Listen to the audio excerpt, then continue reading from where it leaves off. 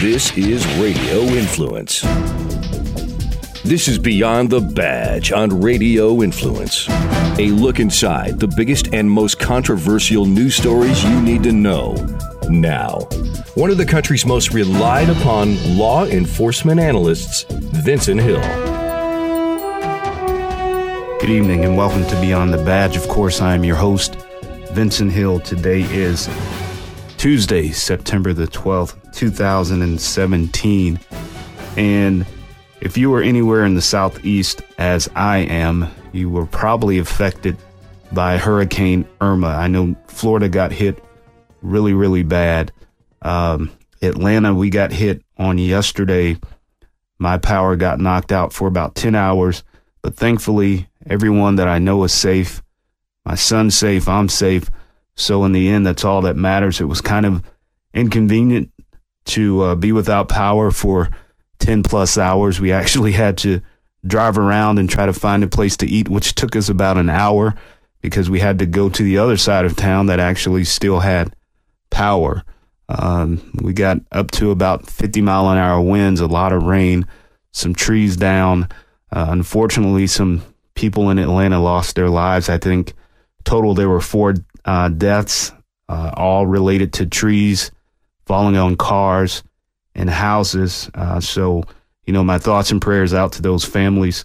It's tragic that, you don't expect the storm to hit Atlanta, Georgia. Of course, if it's a hurricane that started somewhere else and it got downgraded to a tropical storm here in Atlanta. But, 50-mile-an-hour winds are definitely nothing to take lightly. And unfortunately, some people lost their lives here in Atlanta on yesterday. So I got to be honest, I'm running on zero sleep. I literally did not sleep Monday night. Some of it had to do with, the whole power and the storm coming through. Some of it had to do with I got a million things on my mind. I'm working on a bunch of projects. But the main thing that kept me up, and I had a chance to reflect while I was sitting in the dark, the main thing that kept me up, of course, yesterday was the 16th. Can you believe it? The 16th anniversary of September 11th. Now, unless you're my son's age, he's 16 on the dot, you don't remember what happened on September 11th, 2001. But of course, you've seen it on the news. You've read about it. You've heard about it. You've talked about it. But unless you lived it, unless you were there that day, unless you were aware of what was going on that day, I don't think you will ever appreciate it and ever really understand how, to this day, 16 days later, it still affects people. So I was sitting in the dark and I was really mad because I had a whole bunch of stuff to do. I couldn't get any work done. Of course, my laptop had died. My iPad had died. My cell phone was dying. I had to go sit in the car in the dark garage to charge it. But I was getting real upset about not having any power. And then it hit me, this quiet came over me. And I thought about something that I'd never thought about before. Now, I can remember September 11th, 2001 like it was yesterday. I can tell you where I was standing, or should I say where I was sitting, at 5:46 a.m. because I was in California at the time when I heard that a plane had hit the World Trade Center. So let me back up about 5 minutes before that. I had gotten dressed. I was in the Army at the time. My wife at the time was feeding my son, who was 4 months old. I remember kissing her, kissing him on the forehead, getting in my car, and as I got down the street and made a right-hand turn to head to work, on the radio they said, "Hey, a plane has just hit the World Trade Center." And I'm thinking to myself, well, this is a horrible, horrible, horrible joke, because the station I listened to, they always played these practical jokes. And I was like, well, this crap's not even funny. So I switched the station. And guess what? Hey, a plane has just hit the World Trade Center. So I'm thinking, man, what the heck is going on? Now, keep in mind, I'm in the Army at this point. So by the time I get to work, the 25 30-minute drive to work. We get in there, we start turning on the other TVs, and bam, the other plane hits the World Trade Center. So, of course, at this point, we know what's going on. We're in the military. We're at a military intelligence, counterintelligence unit. We kind of know what's going on. So I remember calling my wife. She's watching it on the phone, or on the TV. Of course, you couldn't watch stuff on the phone back then. She's watching it on the TV. And I told her, I said, listen, I don't know when I'm going to be home. And that was a very, very, very, very, very long day that extended to the next day and some part into the next day before I actually got home to see my family. And as I was sitting here yesterday in the dark, complaining, it hit me. You know, I can remember where I was. Most people can remember where they were. They can remember what they were doing. They can remember the pictures of people falling out of the window, jumping out of the window, if you will. They can remember President Bush's face in his speech, but they didn't think about what was going on inside that building. Now think about this for a second. While I was complaining about it being dark and not having power for 10 hours, imagine what those people in the World Trade Center thought for those 102 minutes in the dark before the World Trade Center collapsed to the ground. Not only was it dark, and you can hear from accounts of 911 calls where people say they can't see anything, it's pitch black because it was covered in smoke. Not only was it dark, it was hot, very hot. You had jet fuel, you had fire. So for 102 minutes, these people sat in the dark before they collapsed to their death, minus the ones that couldn't take it and decided to jump out of the World Trade Center.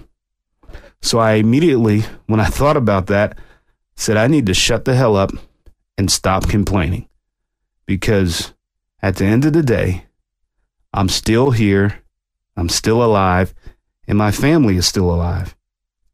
And then I started thinking about the first responders from that day, September 11th, 2001.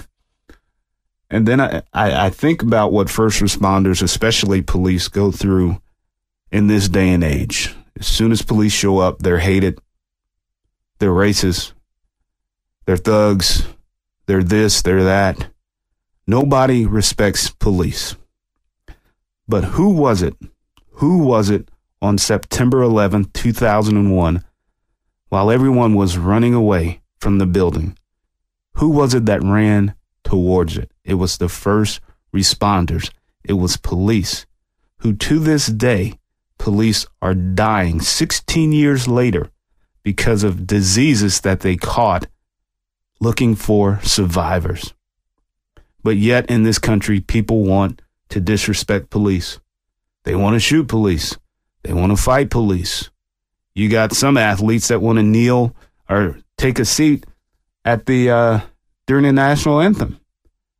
But yet and still, you had all of these officers running to danger.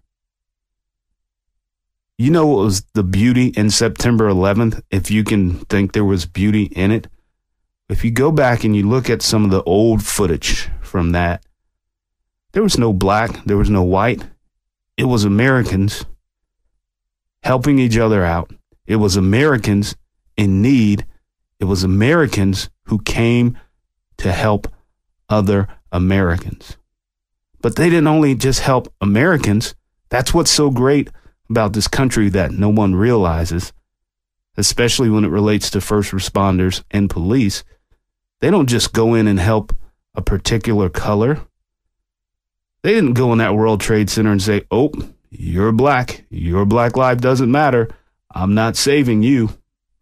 I don't recall anybody coming out of that saying that's what happened.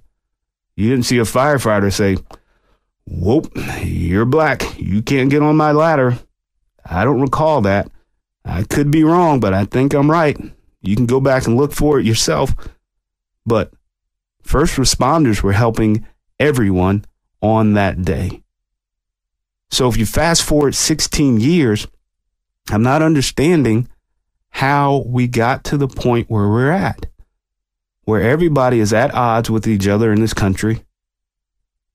You're on one side, you're on this side. You believe in this, you believe in that. You voted for them, I can't talk to you. You didn't vote for them, I can't talk to you. Where the hell did we go from September 11, 2001 to September 11, 2017, where this whole country is at each other's throats over what? Well, I personally will never, ever, ever forget September 11, 2001. And for those that do, I pity you, because the second we forget is the second we can allow it to happen again in this country. Not in London, not in Paris, in this country. It's happened before. It can very well happen again.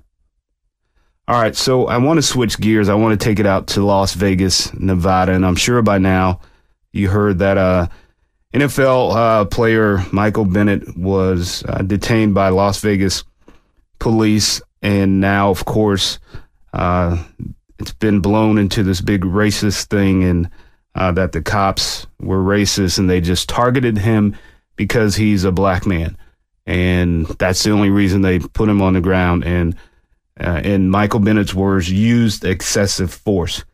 Now, first of all, I don't know if you've seen the video. I didn't see any excessive force there. I did see a very standard technique of placing someone in handcuffs. They're proned out on the ground. You put their hands behind their back. You put the handcuffs on, and you stand them up. That's what I saw. I didn't see any excessive force, nor did I hear the officer say, I'm going to shoot you, MF, or whatever the circumstances Michael Bennett said the officer said. But it got blown into this big racist thing by Michael Bennett and a few other players. And now, of course, the Las Vegas police are asking Roger Goodell, the NFL commissioner, to investigate Michael Bennett based on his statements that the officers were racist. And, you know, it's a bad thing to say about the officers there in Vegas. But let me break this down for you, and just don't take my word for it. Again, go watch the video for yourself. It's out there online. Las Vegas police were responding to an active shooter. That was the nature of the call. Active shooter. It didn't say active NFL player. It didn't say active, big, tall, black NFL player. It was an active shooter. So as these officers approach, they see Michael Bennett, who plays for Seattle, doesn't play for Las Vegas. Maybe the officers didn't know who he was. Even if they did, active shooter. Quite frankly, I don't care if it's Jesus, Peter, Paul, Mary, Joseph, any of the 12 disciples. If I hear active shooter and you make movements to make me believe you are said shooter, I'm going to put you on the ground and handcuff you. It's that simple. So police arrive. Michael Bennett's hiding behind this slot machine or whatever it was. He's ducked down. As police start approaching, guess what Michael Bennett does?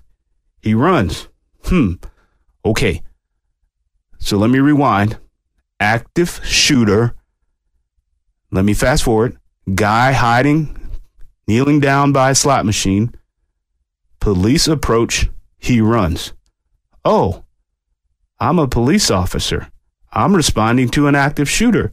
This guy sees me, and he doesn't put his hands up and say, I'm not the guy. He runs. So guess what I do?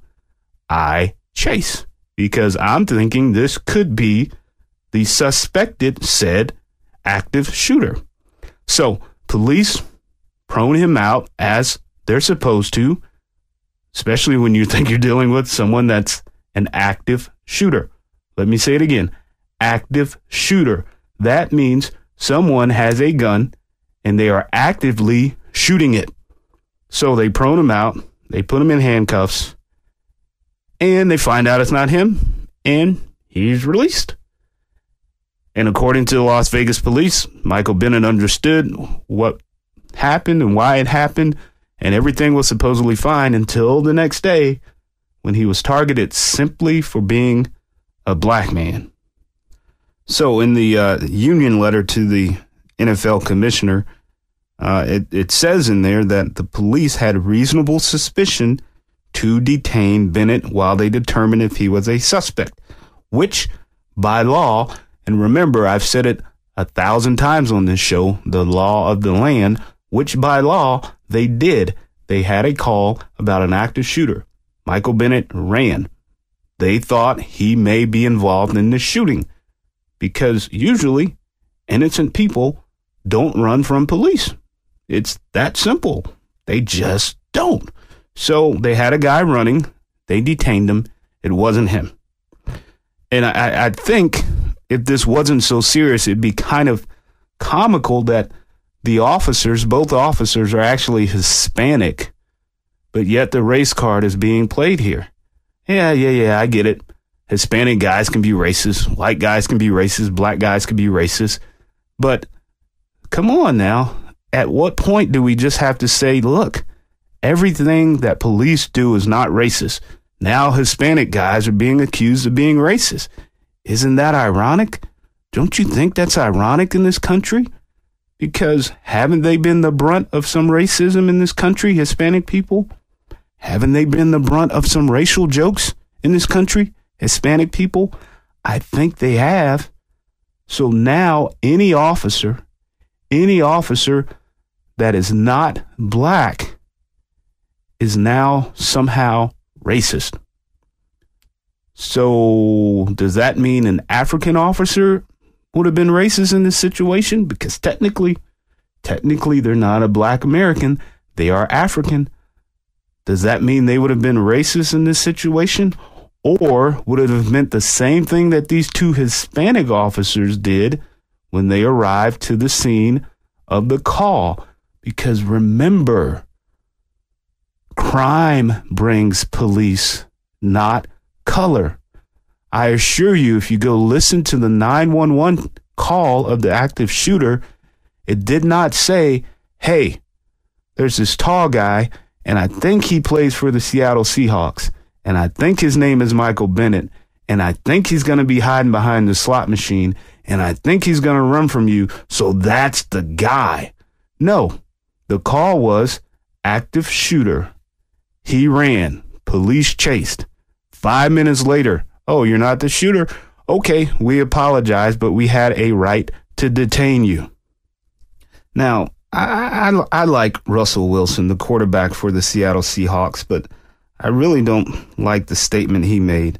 I'm going to read just a small part of it. He says, to see him on the ground like that, there's not much more words to say than it's terrifying and it's unacceptable based on the situation. Michael is a good guy. He's a guy that is trying to stand up for something good, trying to stand up for love and bringing people together, not hate. Who threw the word hate in this situation? These police officers didn't just roll up on Michael Bennett and say, hey, dude, we hate you. Hey, Holmes, since they're Hispanic, if we want to make it this way. Hey, Vato. Hey, Holmes, we hate you, man. We're going to send you to jail, man. No, that's not what happened. So how did hate get into the equation? Nothing that happened in Las Vegas had anything to do with hate. It had to do with a call for service from the police. It happened to be the wrong guy. Does it happen quite often? Yes. But again, innocent people don't run from police. Have police detained the wrong person? Yes, it happens. But a reasonable assumption of what you believe to be a suspect at the time does not make it hateful, nor does it make it racial. You know, I'll be curious to see how this ends up, because I'm sure it's going to pick up steam, especially with Kaepernick kneeling at the national anthem and the Cleveland Browns doing their thing during the national anthem. Now this incident with Michael Brown, everybody's going to say, yes, police are racist. Now they're just targeting NFL players just because we're NFL players and we don't stand up for the national anthem. But nobody's taking accountability for their actions, including Michael Bennett. Now, I love what he does on the field. He's a great player. But to Russell Wilson's point, if he's standing up for good and he's trying to do what's right, well, admit your part in it. Take ownership for what you did to make these officers think you were involved in this active shooter. Instead of pointing the finger and saying right off the bat, is racist. Because guess what, Michael Bennett? Guess what, Russell Wilson? Had I shown up and Michael Bennett was crouched down behind the slot machine, and then as I approached him, he started running, guess what I'm going to do? I'm going to prone him out on the ground, and I'm going to place handcuffs on him. Guess what? Am I racist? Or am I investigating an active shooter? Let me give that definition again. Someone has a gun and they are actively shooting it around people. And what usually happens with an active shooter is they shoot people. People die. So why would I not go after the guy who ran from the scene? Now, I know what some people are saying, right? Well, Michael Bennett's an NFL star. He couldn't have been involved in the shooting. Well, obviously he wasn't, but do you remember the name Aaron Hernandez? He was an NFL player. Look where he is now. Or should I say, look where he was now. Do you remember the name Ray Caruth? He was an NFL player. Look where he is now. Robert Roger, you probably don't remember him because he played years and years ago, but he is in prison. Convicted serial killer. So just because someone's in a certain profession doesn't mean they don't enjoy that street life. Doesn't mean that they're not above doing crimes. So for all of those that say, well, it's Michael Bennett, he would never be involved in that. Yeah. People didn't think Aaron Hernandez would kill someone and then have it on his home surveillance video and be stupid enough to leave shell casings in the car he rented in his name and the bubblegum wrapper that had his DNA on it either. But it happened. But it happened. All right, we are just about out of time. And of course, I always end my show with a 10-7 segment. And for my first-time listeners, 10-7 in police lingo means end of watch. It's usually reserved for when you are off duty, but it's also the call sign when an officer is killed in the line of duty, and the dispatcher will come on the radio and say 10-7 and give the officer's name and information and say they're signing off 10-7 for the remainder, which means basically forever. Tonight would be impossible to read all the names I want to read because there's 850 first responders. Some died that day. Some died years later. Some died on September 11th. One recently died on September 7th of 2017. 16 years almost to the date. He died based on an illness, a disease that he got going in to save lives, because that's what we do. That's what makes us special. That's what puts us in a class of our own, because it takes a very special person to be on your way home and to get a call about the World Trade Center being hit by a plane. And since you can't get across the bridge by car, you run back to the danger. It takes a very special person to do that. So I want to say Godspeed to all 850 first responders who lost their lives. Many on September 11, 2011, many years later and many, many more to come that are still sick, that are still diagnosed, that still know they're going to die based on saving lives. Godspeed to you. Thank you for paying the ultimate sacrifice. We will never, ever forget. At least I won't. I want to thank you for listening. As always, I'm Vincent Hill. Thank you and good night. To continue the conversation, get updates on the show, and to find out when you can see him on television, follow Vincent on Twitter @VincentHillTV. That's @VincentHillTV. This has been Beyond the Badge on Radio Influence.